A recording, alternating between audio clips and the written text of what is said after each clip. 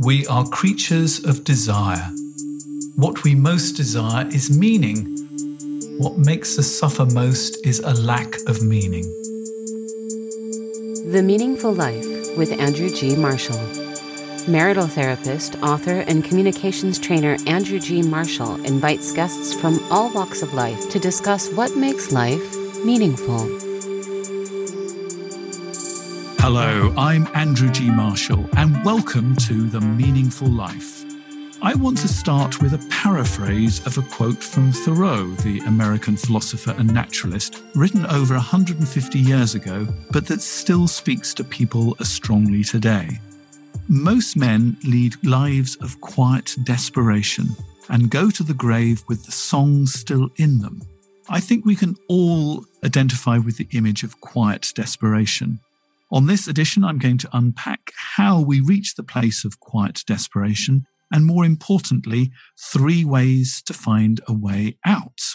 My witness is the man who paraphrased the quote, Simon Rowe, who originally trained as a body psychotherapist. He's done a lot of work with men on rites of passage, and we'll talk more about what that means later, and with both male perpetrators and victims of domestic abuse. He's also done a foundation course in process-orientated psychology. Welcome, Simon. Good morning, Andrew. So, although Thoreau talks about the mass of men leading lives of quiet desperation, I think he speaks to everyone, hence the popularity of the noughties TV series Desperate Housewives. How does the phrase quiet desperation speak to you? It just seems to sum up so succinctly a whole range of feelings that I wasn't having or experiencing fully. And the best two or three words was quiet desperation. It embodies some kind of reserve, some kind of Englishness and some kind of staidness in some ways. And the desperation really speaks as a counterpoint to that. It's like, I'm quiet and I'm not saying very much. I'm not complaining, but I'm actually quite desperate, if that makes sense. And was there a particular period of your life when quiet desperation particularly spoke to you? I suppose when, around my mid-30s, I couldn't believe that I was 35 and I was going to be 40 in 5 years. I couldn't believe it. Must have been some mistake. And I realised I was 35, I was going to be 40. Time was moving on. I was getting older. Life was getting shorter. And I thought, make it stop. I'm not young anymore and I'm not old. And who am I? Where am I? What the hell? Yeah. And so what was going on in your life at that point? I'd hit a kind of a brick wall in terms of my career as a therapist. I'd lost meaning in therapy. Where I used to find me, I'd lost meaning. I'd lost faith or meaning in the world. I couldn't understand why the world was as it was, partly triggered by, I think, 2 friends of mine being killed in a car crash. Wow. Who were kind of nice guys, and they were. And my quite young brain was saying, well, bad things happen to bad people. Good things happen to good people, surely, but they were good people and bad things happened. How does that work? And I got very cynical, very bitter, very mistrustful of the universe, of God, of anything like that, of meaning. So I was in a pretty ashes type place, as Robert Bly might say, a pretty broken place. But again, being very quiet about it, everything's fine. I'm okay, And the second half of the quote is that these people leading lives of quiet desperation go to the grave with the song still in them. Yeah. How did that speak to you at that particular point? I knew, I guess, from the therapeutic work that I'd done in the past, from my training as a body psychotherapist, from doing some process work, that there was more to be had. There was more to be had inside of me. There was some gold, despite all the shame, despite all the kind of numbness. And yet the work seemed to be, how can I give birth to that? How can I sing that song? Because a big part of me didn't feel it was worth singing. And I think we actually forget that we do have a song in us. Yeah, we're not encouraged to remember, for sure. I'm not being cynical, just being realistic. Yeah, I mean, it is an old myth that we arrive in this world with a mission, or a more poetic way of putting it is a song to sing. But somehow the whole process of arriving in the world makes us forget it. And then we have to actually find what our mission is. Yeah. Or a sort of a Buddhist way of putting it is that we're born with various seeds of potential, and it's up to us to actually water the right seeds. But whichever way you put it, we sort of forget that we have a song inside ourselves. Why do you think we lose sight of the song? I mean, some traditions might say it's a trauma experience at birth, that we aren't very good at giving birth. We aren't very good at tending the unborn child, and consequently it arrives in a huge wave of trauma, which gets normalised. And that trauma involves forgetting where we came from, involves forgetting who we really were on a deeper level. And the work, inverted commas, capital letter, is to remember, to reclaim, refine that song, unpick what's happened to us, heal the traumas, and find the gold, find the song inside there. And the third part of what Thoreau is saying in his essay in Civil Disobedience and Other Essays, what is called resignation is confirmed desperation. I'm going to say that again. What is called resignation is confirmed desperation. What does Thoreau mean by that, do you think? To my ears, it's almost like abdicating and saying, I can't do this anymore. I really can't do this anymore. Do what you will to me. I can't. I have no agency left. Yeah, and that really is the dark place that people get into with the whole idea of quiet desperation. And you had a sort of another moment where you were sort of burnt out with working with the perpetrators of domestic abuse as well. So tell me about that work and how it burnt you out. I came into that work via a friend, a man I met on a men's group who became a colleague and a great friend. And I told him about the rites of passage work I've been doing. And he said, come into the groups I've been running for men who are abusive and violent. I had no idea what I was going to encounter. I had some kind of, I didn't know anything about domestic abuse, really. I imagined a kind of circle of men kind of going, ah, and my friend in the middle with a whip and a chair going, get down, something like that. It was, it's just like crazy. I had no idea. What I found when I got into the room, I got invited to sit into the group, was a room full of broken men, but men who were expressing their brokenness or their desperateness in violent and abusive ways, because that was basically the only way they knew how to do that. That's kind of a big brushstroke and quite simplified. That's the essence. I thought, wow, there's some stuff taking place here, which is quite incredible. From men who would never normally come near a therapy room. They're being asked, told to, get in touch, get involved with themselves, address their behaviour, take responsibility, look inside, all that kind of stuff. And these were guys that I would quite often literally cross the street to avoid at first impressions.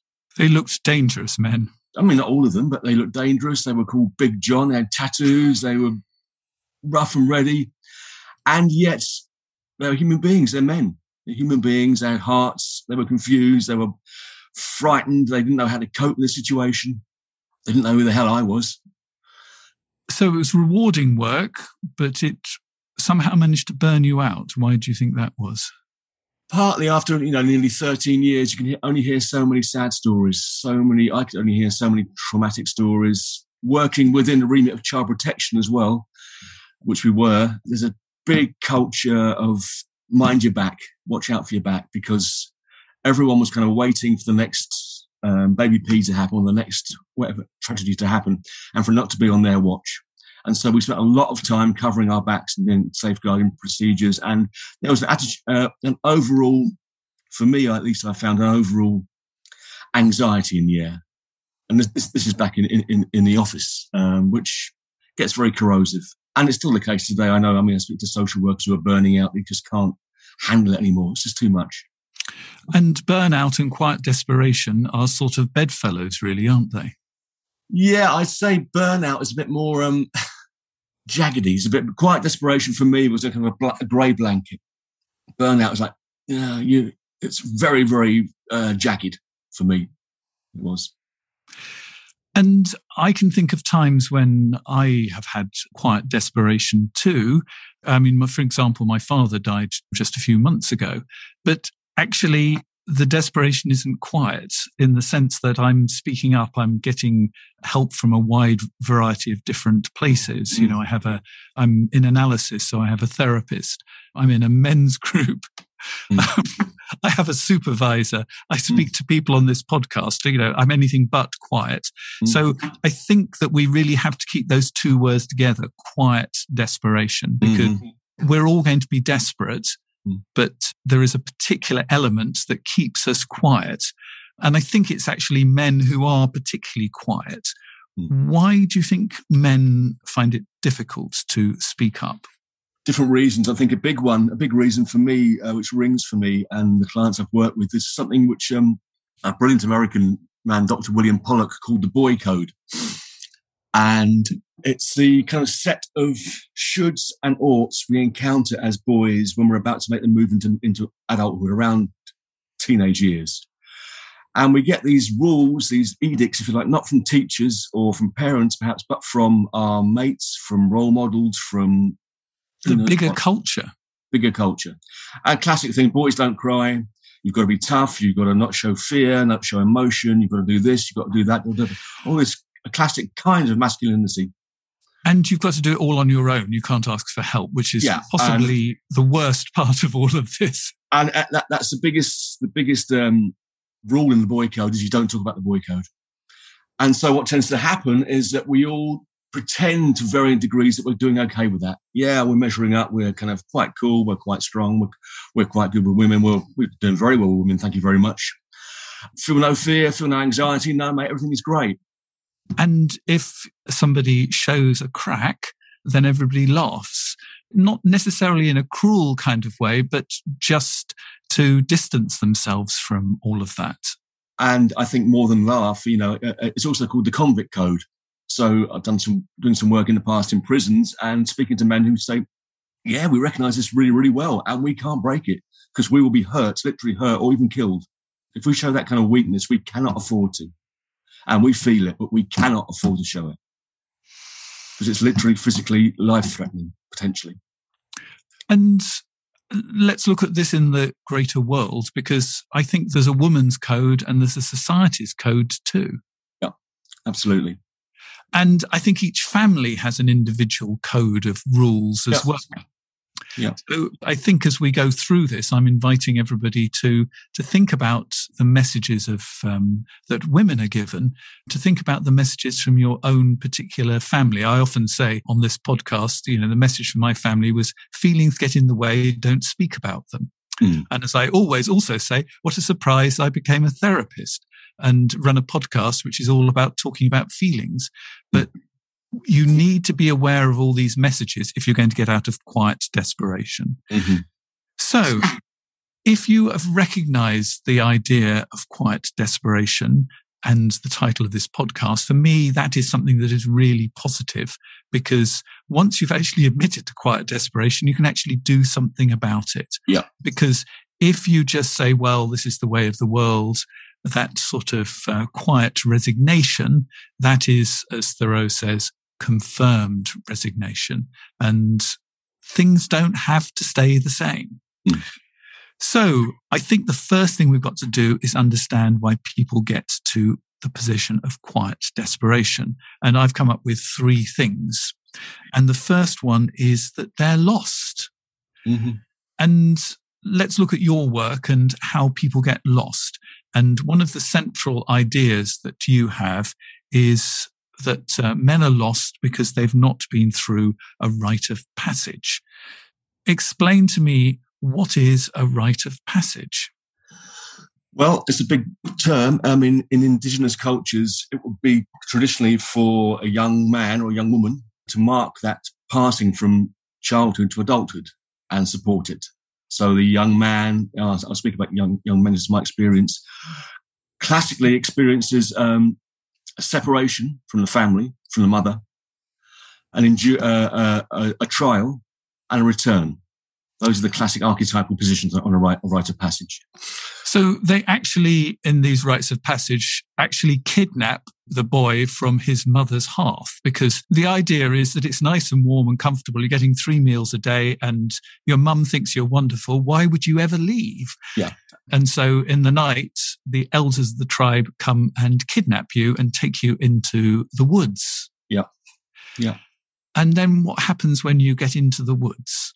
I've never actually been there as such, but so I'm told, so I've learned from my bones, is that there's a kind of, I think Robert Bly speaks very well about it, there's a kind of male feeding that goes on. So the young man is taught in various ways that he can turn to other men to be fed. He hasn't got to stay in the realm of the mother. He can move towards adult malehood and he will find there a welcome and food and shelter. And he's taught those in various ways, through story, through ritual, through endurance, through time in nature, through vision quest. Vision quest? What's a vision quest? It's a Native American term, I believe, where, again, a young man or woman or person may, under instruction from the shaman or priest or counselor, spend some time in nature, maybe a day, 2 days, a week, 2 weeks, 3 weeks, just being, maybe praying, maybe meditating, maybe being what is.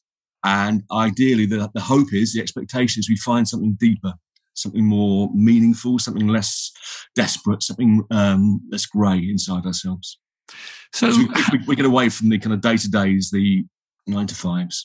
So tell me about your experience when you went off and actually went through a rite of passage that somebody was doing, that you weren't.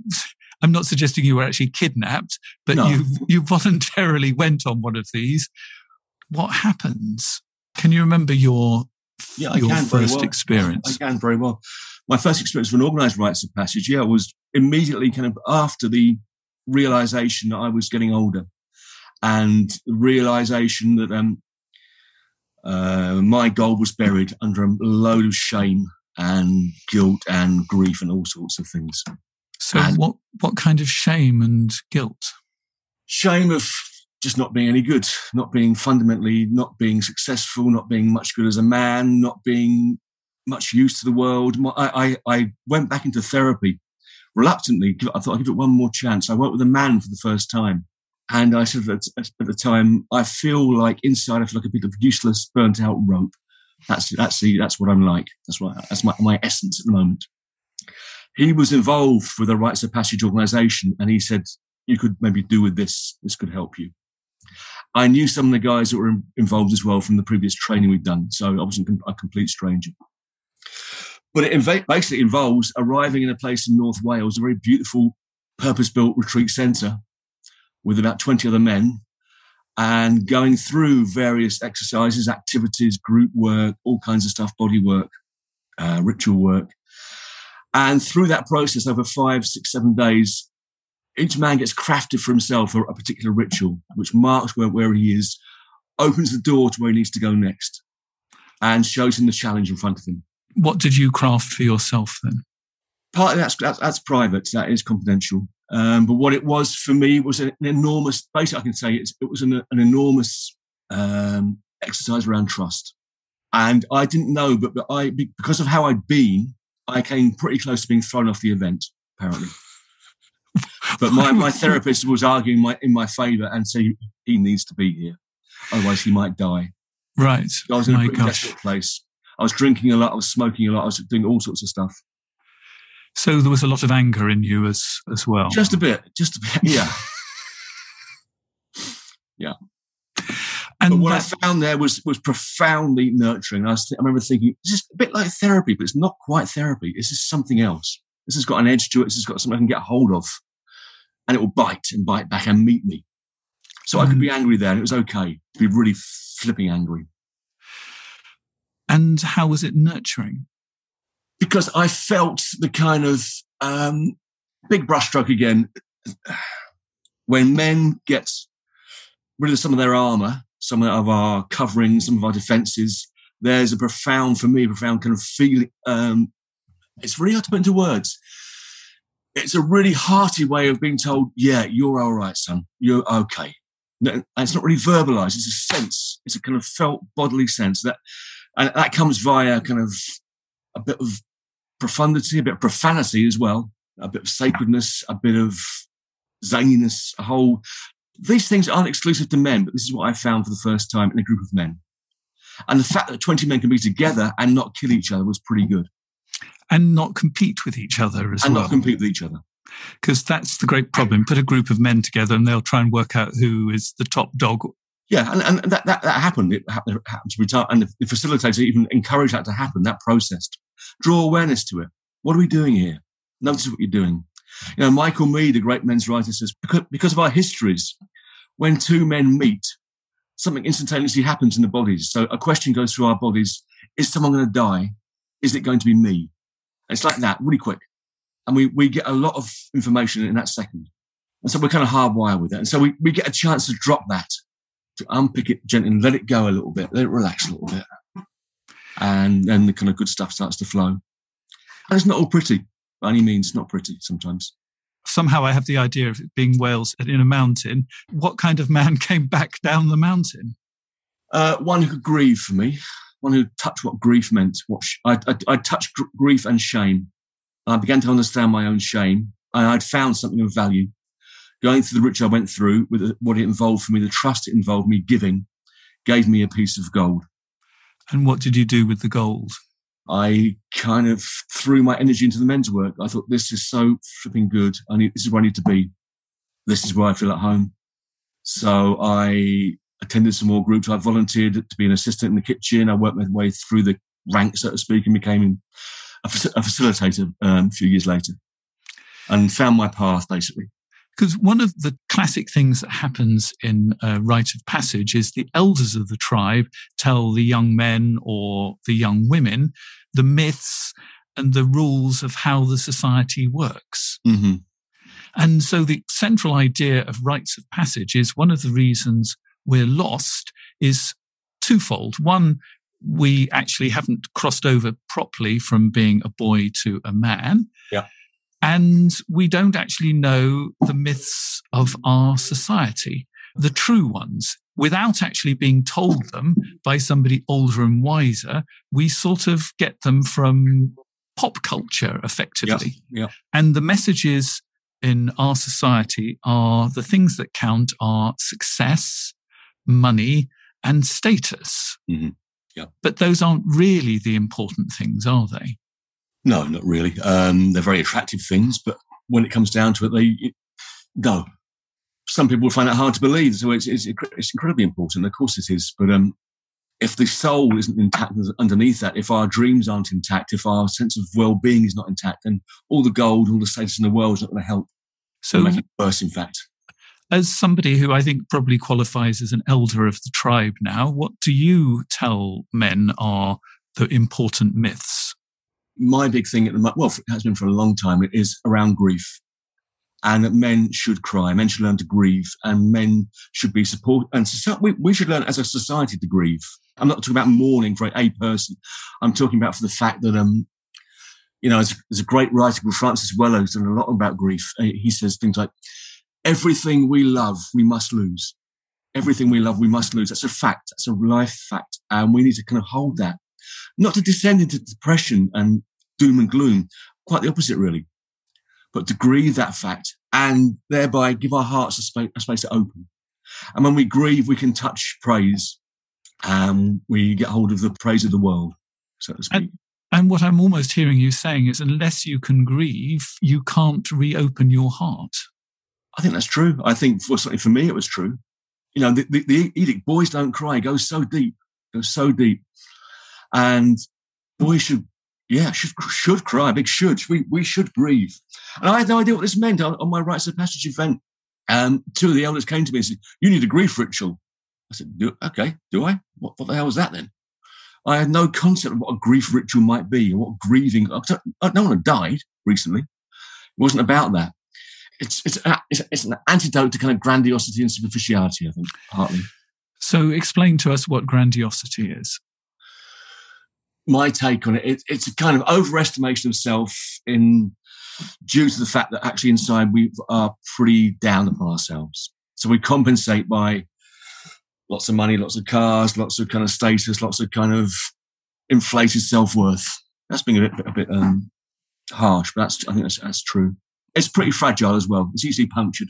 So we have to make ourselves bigger to try and hide the fact we feel really small. Yeah, I think that's a good way of putting it. Yeah. So one of the reasons we lead lives of quiet desperation is because we're lost.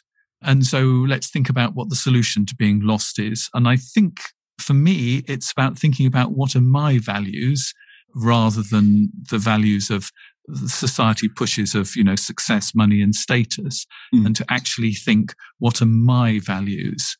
That's quite a hard thing to do. How do you help people decide what are their values as opposed to the values they've actually been given by people? I would always tend to go via the body. from my training, from my experience, the body kind of knows, our bodies know us better than we know ourselves. The body remembers, it holds the key, and it holds that's where we'll find our own values, by exploring our own bodies, our own body energies. So I have no understanding of what that might actually mean. Okay, apologies. So my encounters with therapy were basically from what's called body psychotherapy. So we're working with the brain, with the psyche, with the emotions, and with the bodily responses as well. Okay. My training was based a lot on the work of Wilhelm Reich, who's one of the pioneers of body psychotherapy. And very simply, a very simplified version is that we're encouraged to breathe more and breathe deeper. And Reich's notion, his working principle, was that as we encounter trauma, we tend to withdraw our energy from that part of the body and our breath. And so by the time we're about 25, 30 years old, we may be kind of quite locked up. So breathing more deeply, supported by a therapist, helps us to kind of open those chains a little bit, and we let some stuff out. I mean, we remember things. So, for example, for me, in the early days of having therapy, I'd not long since been away to India and come back from my call to adventure. In doing so, I'd left behind some friends which I'd forgotten about. And we were very close, and I just lost touch with them, and I didn't even think about them. We were a gang before I went away. Very early on in my therapy sessions, I remembered and just started sobbing. I thought, oh my God, I miss those guys. And I had no conscious idea that I was missing that degree.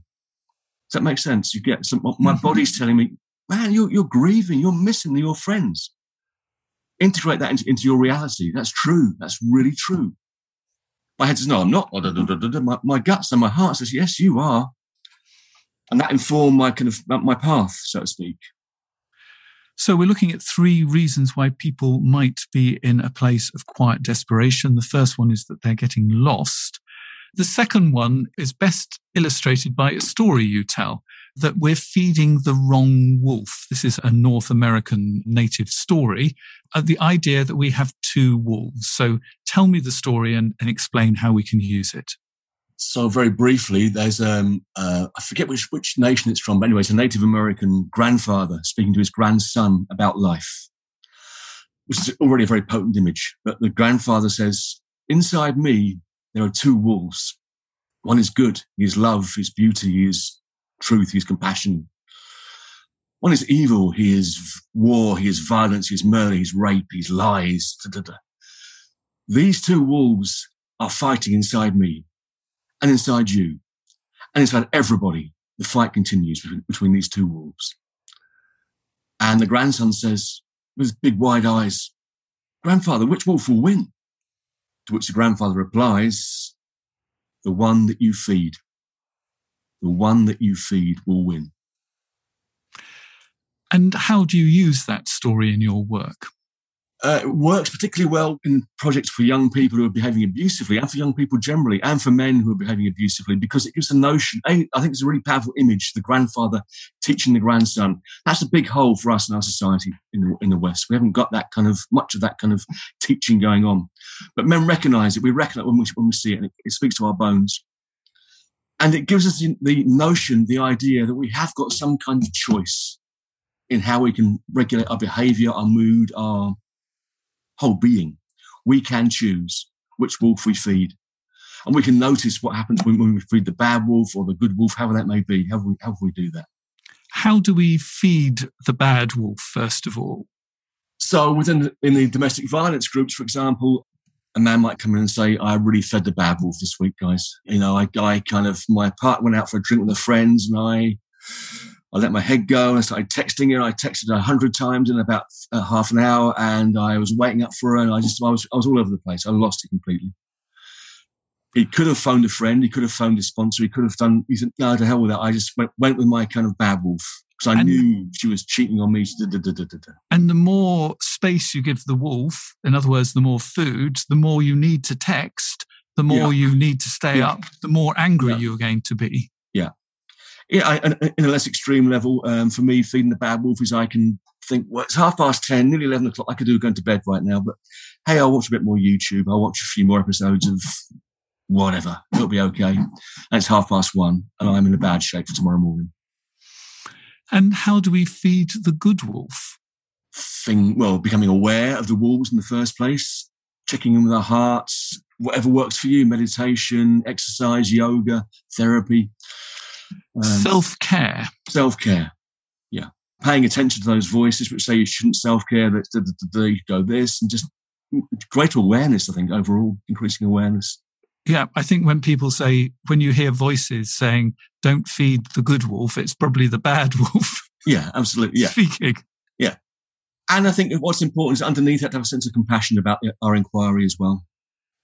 And I think what is really important is, what is the solution to this? And I think it is recognizing the second wolf. We all have a second wolf. It might be workaholism. It might be anxiety. It might be the need to control. What is your second wolf? And I think it's much better to be aware of the second wolf rather than pretend it isn't there. Absolutely. Most of our lives, we pretend that we're just the good wolf and the bad wolf has been banished to the woods. Or we project it onto somebody else or something else. That's a classic thing we do, which is very destructive. Yeah, we have a very good idea of the other person's, our partners, our mothers, our father's bad wolf, and we forget about our own. So that's the second idea. Actually look at, if you're feeling quiet desperation, it could be that the second wolf is getting a lot of feeding. Yeah. Now, the next one is, I'm going to be a bit poetic here. I'm sure that Simon will have no trouble with me going with poetry, but everybody else will have to be patient with me. So the third reason we might have quiet desperation is we've refused the call to go in search of the Holy Grail. Now, I'm not talking about the chalice used in the Last Supper or something from the Da Vinci Code, but putting everything into a mythical language to understand the importance. So, Simon, you've already spoken very briefly about a call to go in search of something. So perhaps you can explain to us, what is the call? It's short for the call to adventure, which is a kind of, I think, an archetypal process certainly for young men, for young people. For me, it took the shape of, in my very early 20s, I had quite a good job working for a big pharmaceutical company. I didn't quite like it, but it was a good job. It paid money. I had a relationship. I was kind of settling down a bit from being a rebellious sort of teenager. And I found myself looking in through an estate agent's window thinking, mortgage, wedding, all that kind of stuff was around. Then another voice went, India, travel, excitement, women, drugs. Rock and roll. Rock and roll. And I thought, yeah. I'm not quite sure where that other voice came from. I do know it's a voice I hear occasionally still. I trust implicitly. It was a good voice. It wasn't a bad voice, but it was a good, evolutionary, meaningful voice which spoke. So a call to adventure, and you went off to India. What did you discover in your call to adventure? Wow. Cliche, the world's a bigger place. I met a lot of really interesting people, really interesting ideas, really interesting philosophies, really alien cultures, difficult parts of myself, frightening times, remarkable times when the most amazing. I found myself on the way back in Pakistan with no money and no passport, and I was completely in a mess. And two Australian guys said, come with us, we'll take you with us, come along, we'll share the money. We've got some money.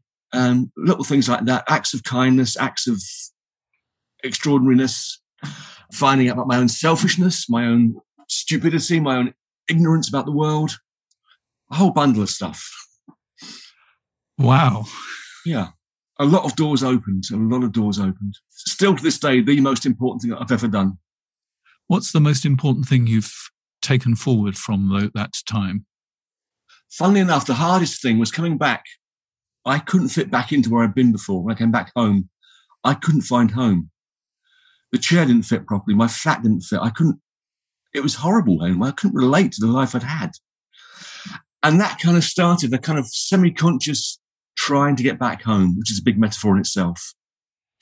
Trying to find what was true for me now. And that led me again into therapy. That prompted me to go into therapy, into all sorts of stuff.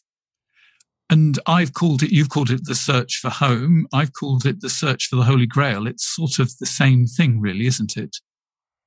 I think so, yeah. I think so. I mean, I would say home in a bigger sense, not just your house where you live, the home where you live on this earth, in your psyche, in yourself. Yeah, it's partly feeling, for me, when you say home, it means feeling comfortable in your own skin and being on the right path. And the reason I quite like the search for the Holy Grail as an image is it doesn't suggest you know what the path is when you set off on it, because who knows what the Holy Grail is and where you'll find it, but you are on the journey to find it. Mm-hmm. And ultimately, that's what this podcast is about the Holy Grail, finding your own personal meaning for what makes your life have purpose. So it could be that you're living a life of quiet desperation because you have actually refused some calls to adventure. Yeah. So how do we recognize a call to adventure, do you think? It's a very good question. I mean, as I say, for me, it was kind of almost like a voice inside of my head saying, India, go to India. You might recognize it as a kind of, I know a lot of people I've worked with, a lot of men I've worked with, a lot of people I've worked with who got it all, have everything in terms of the job, the partner, the house, the kids, the career, the status. And one morning they wake up and it's kind of turned to dust. Not literally, but in terms of meaning. It's like, Now, at that point, you can go and see a doctor and get some antidepressants, or you can think, hang on, what's happening here? Can you trust that call? That's a good question. Can you trust the call? Do you have a choice? It can be as subtle as that. It can be a dream. It can be a relationship breakdown. It can be a nervous breakdown.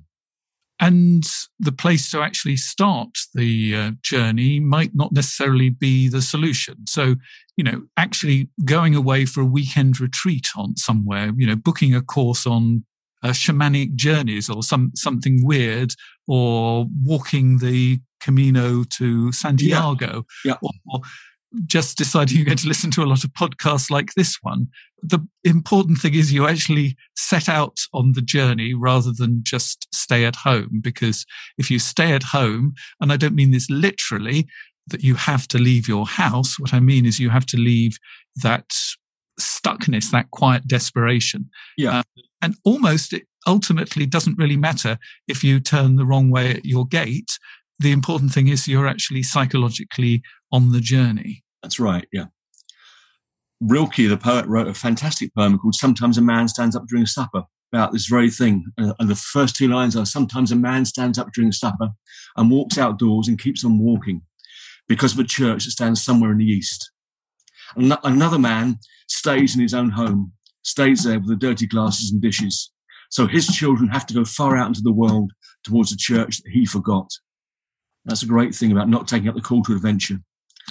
And you might find yourself thrust upon it. So a lot of the men who came to the domestic violence groups, the ones who stayed the course, managed to change their behaviours, but also had a real thirst to go deeper now, to go into some deeper work and to enter that journey.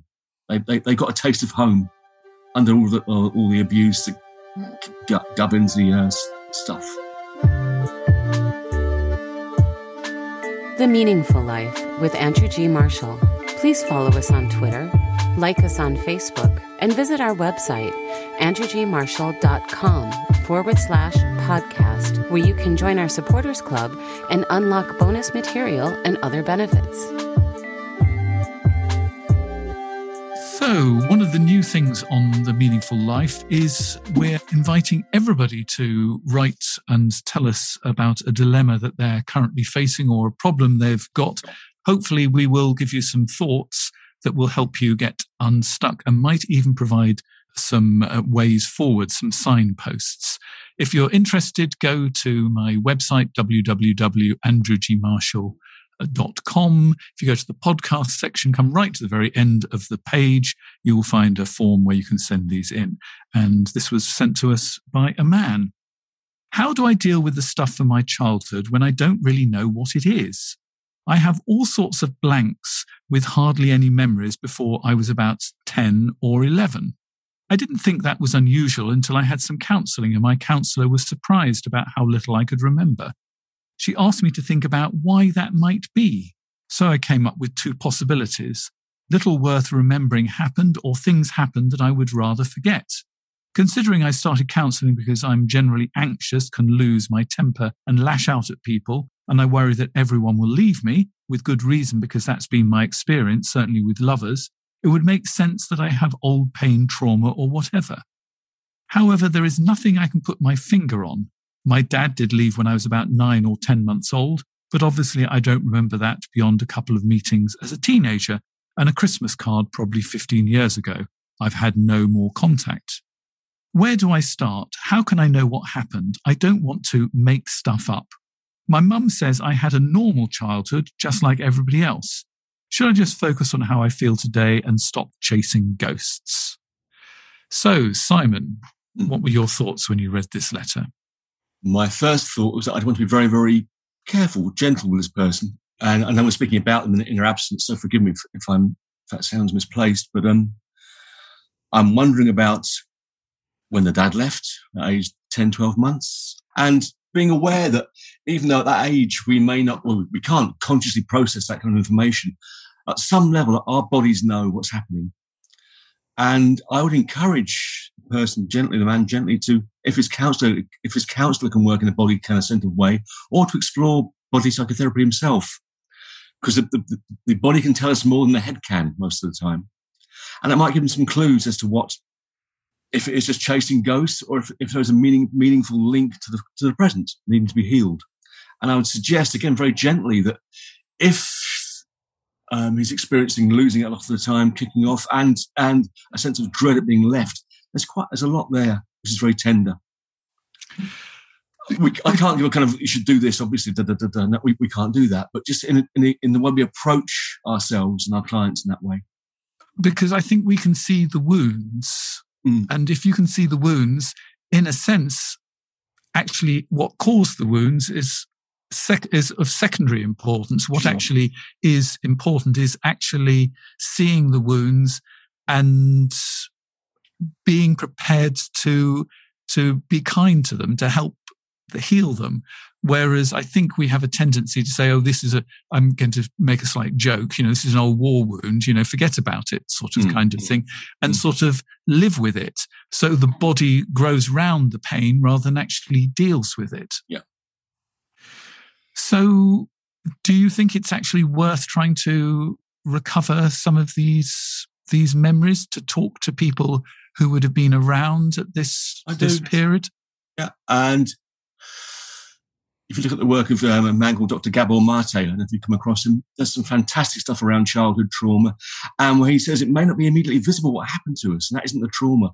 The trauma is what didn't happen, in a sense, what we didn't get. And it's not about blaming people around us or blaming our parents for leaving or anything like that. It's kind of gently inquiring as to what was happening, what did happen, what did I feel? And if there are people around who can witness that, yeah, great. And I think the way you approach your mother, who is obviously going to be the prime witness, is really important. If you say, I've got all these problems, why did this, that she's going to hear this as you're looking for ways to blame her. But actually, if you just approach it with curiosity, what was it like for you when my father left? What was going on for you? Who gave you support? So, you're actually asking in a curious way to find out what it was like for her. And I think she'll probably tell you that it was incredibly painful and very difficult. And you will get a sense of what was actually then through her going on for you at that period. If you're lucky enough to have grandparents alive, ask them. If your mother has special close friends, you could ask them about this period. What do you remember about my childhood? What kind of kid was I? And everybody's got stories. It doesn't necessarily mean that this witness is the right witness, but it's going to give you a little bit more information. You're going to piece this together. And it's amazing how many people haven't actually asked their parents very much about their lives. What was your childhood like? That's a great question to ask your parents, because that's going to give you all sorts of other information. Be really curious, work out the sort of biography of your parents. That would suggest, sorry to interrupt, your ancestors as a whole. Some very fruitful exploration can be had there, again, via divination or just via inquiry, or looking at a photograph or a diary or a journal, or talking to surviving parents. I mean, tracing your family ancestors, actually finding out who they were, what did they do, that is incredibly interesting. So that you can actually build up quite a picture if you do it in a curious kind of way. Any books or anything else like that you would recommend? I would say the work of, as I mentioned, Dr. Gabor Mate. He's got loads of stuff online, quite a few books, and very big on compassion. That's his big cornerstone, compassionate inquiry. Good place to start. Very human, very funny guy, very, very learned. Yeah, he's on my list of people to try and get on this podcast. He said, "Oh, great." He said that when I've got, I don't know how many more extra listeners, he will come and talk to us. So effectively, tell your friends to listen to this podcast and he'll come and talk to us. I would also caution as such, you may, in your explorations, uncover a few skeletons as well, uncover the family story, which you may come up against. So be supported if you can be. It hasn't got to be lonely work. Well, you do have your therapist. She will help. She will help you actually make sense of this kind of material. Yeah. So when you say, I found out that my mother's father disappeared when she was young for 10 years and then came back again, this is all useful information to tell her, and she can help you think through what the impact might be like of that. And how that might actually contribute to ghosts that have been passed on to you as well. Yeah. So, use this. And I think I love that word compassion. Be compassionate to your mother, be compassionate to your father, be compassionate to yourself, because they all have histories that they're dealing with as well, and they all have their own wounds. Thank you very much for sharing that letter. And Simon, thank you very much for being my witness on the meaningful life. Thank you for inviting me. And I have to turn the tables on you and ask you what makes your life meaningful. Oh, that's a good question. I've become a born-again lockdown gardener. So I get a tremendous amount of, these days, the meaning from just gardening, shifting a ton of soil, yesterday, a ton of compost.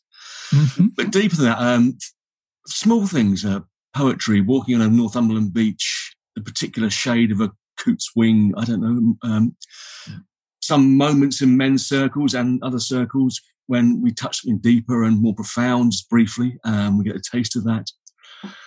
And an awareness that I'm getting on. I've turned 60 and life is beautiful and getting shorter. I'm 62. Welcome to the decade.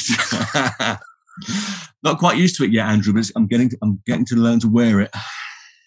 Yeah, it's people talk to you about your retirement planning and things like that. Yeah, I know.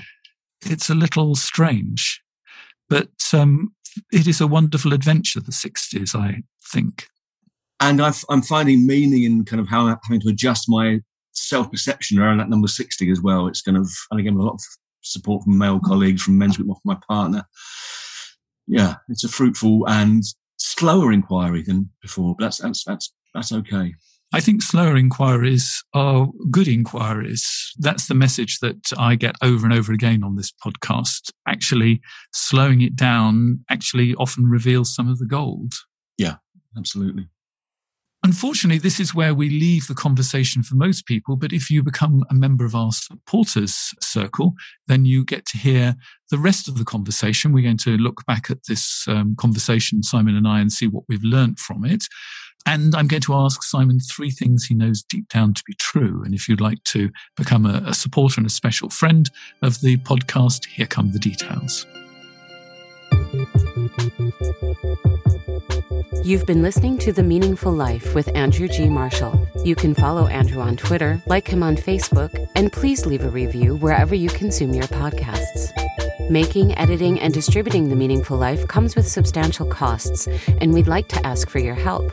Visit our website, andrewgmarshall.com/podcast, where you can join our supporters club and unlock bonus material for every program, send in a letter to be discussed by Andrew and his guests, and join a community of other people seeking to make their life meaningful. At the gold level, you get even more benefits. Production of The Meaningful Life with Andrew G. Marshall is by Michael Dooney. Social media by Madeleine Healy. Sound engineering and theme tune by Sebastian de la Luz Mendoza. And I'm Susie Colick. Please tell your friends and spread the word. Thank you.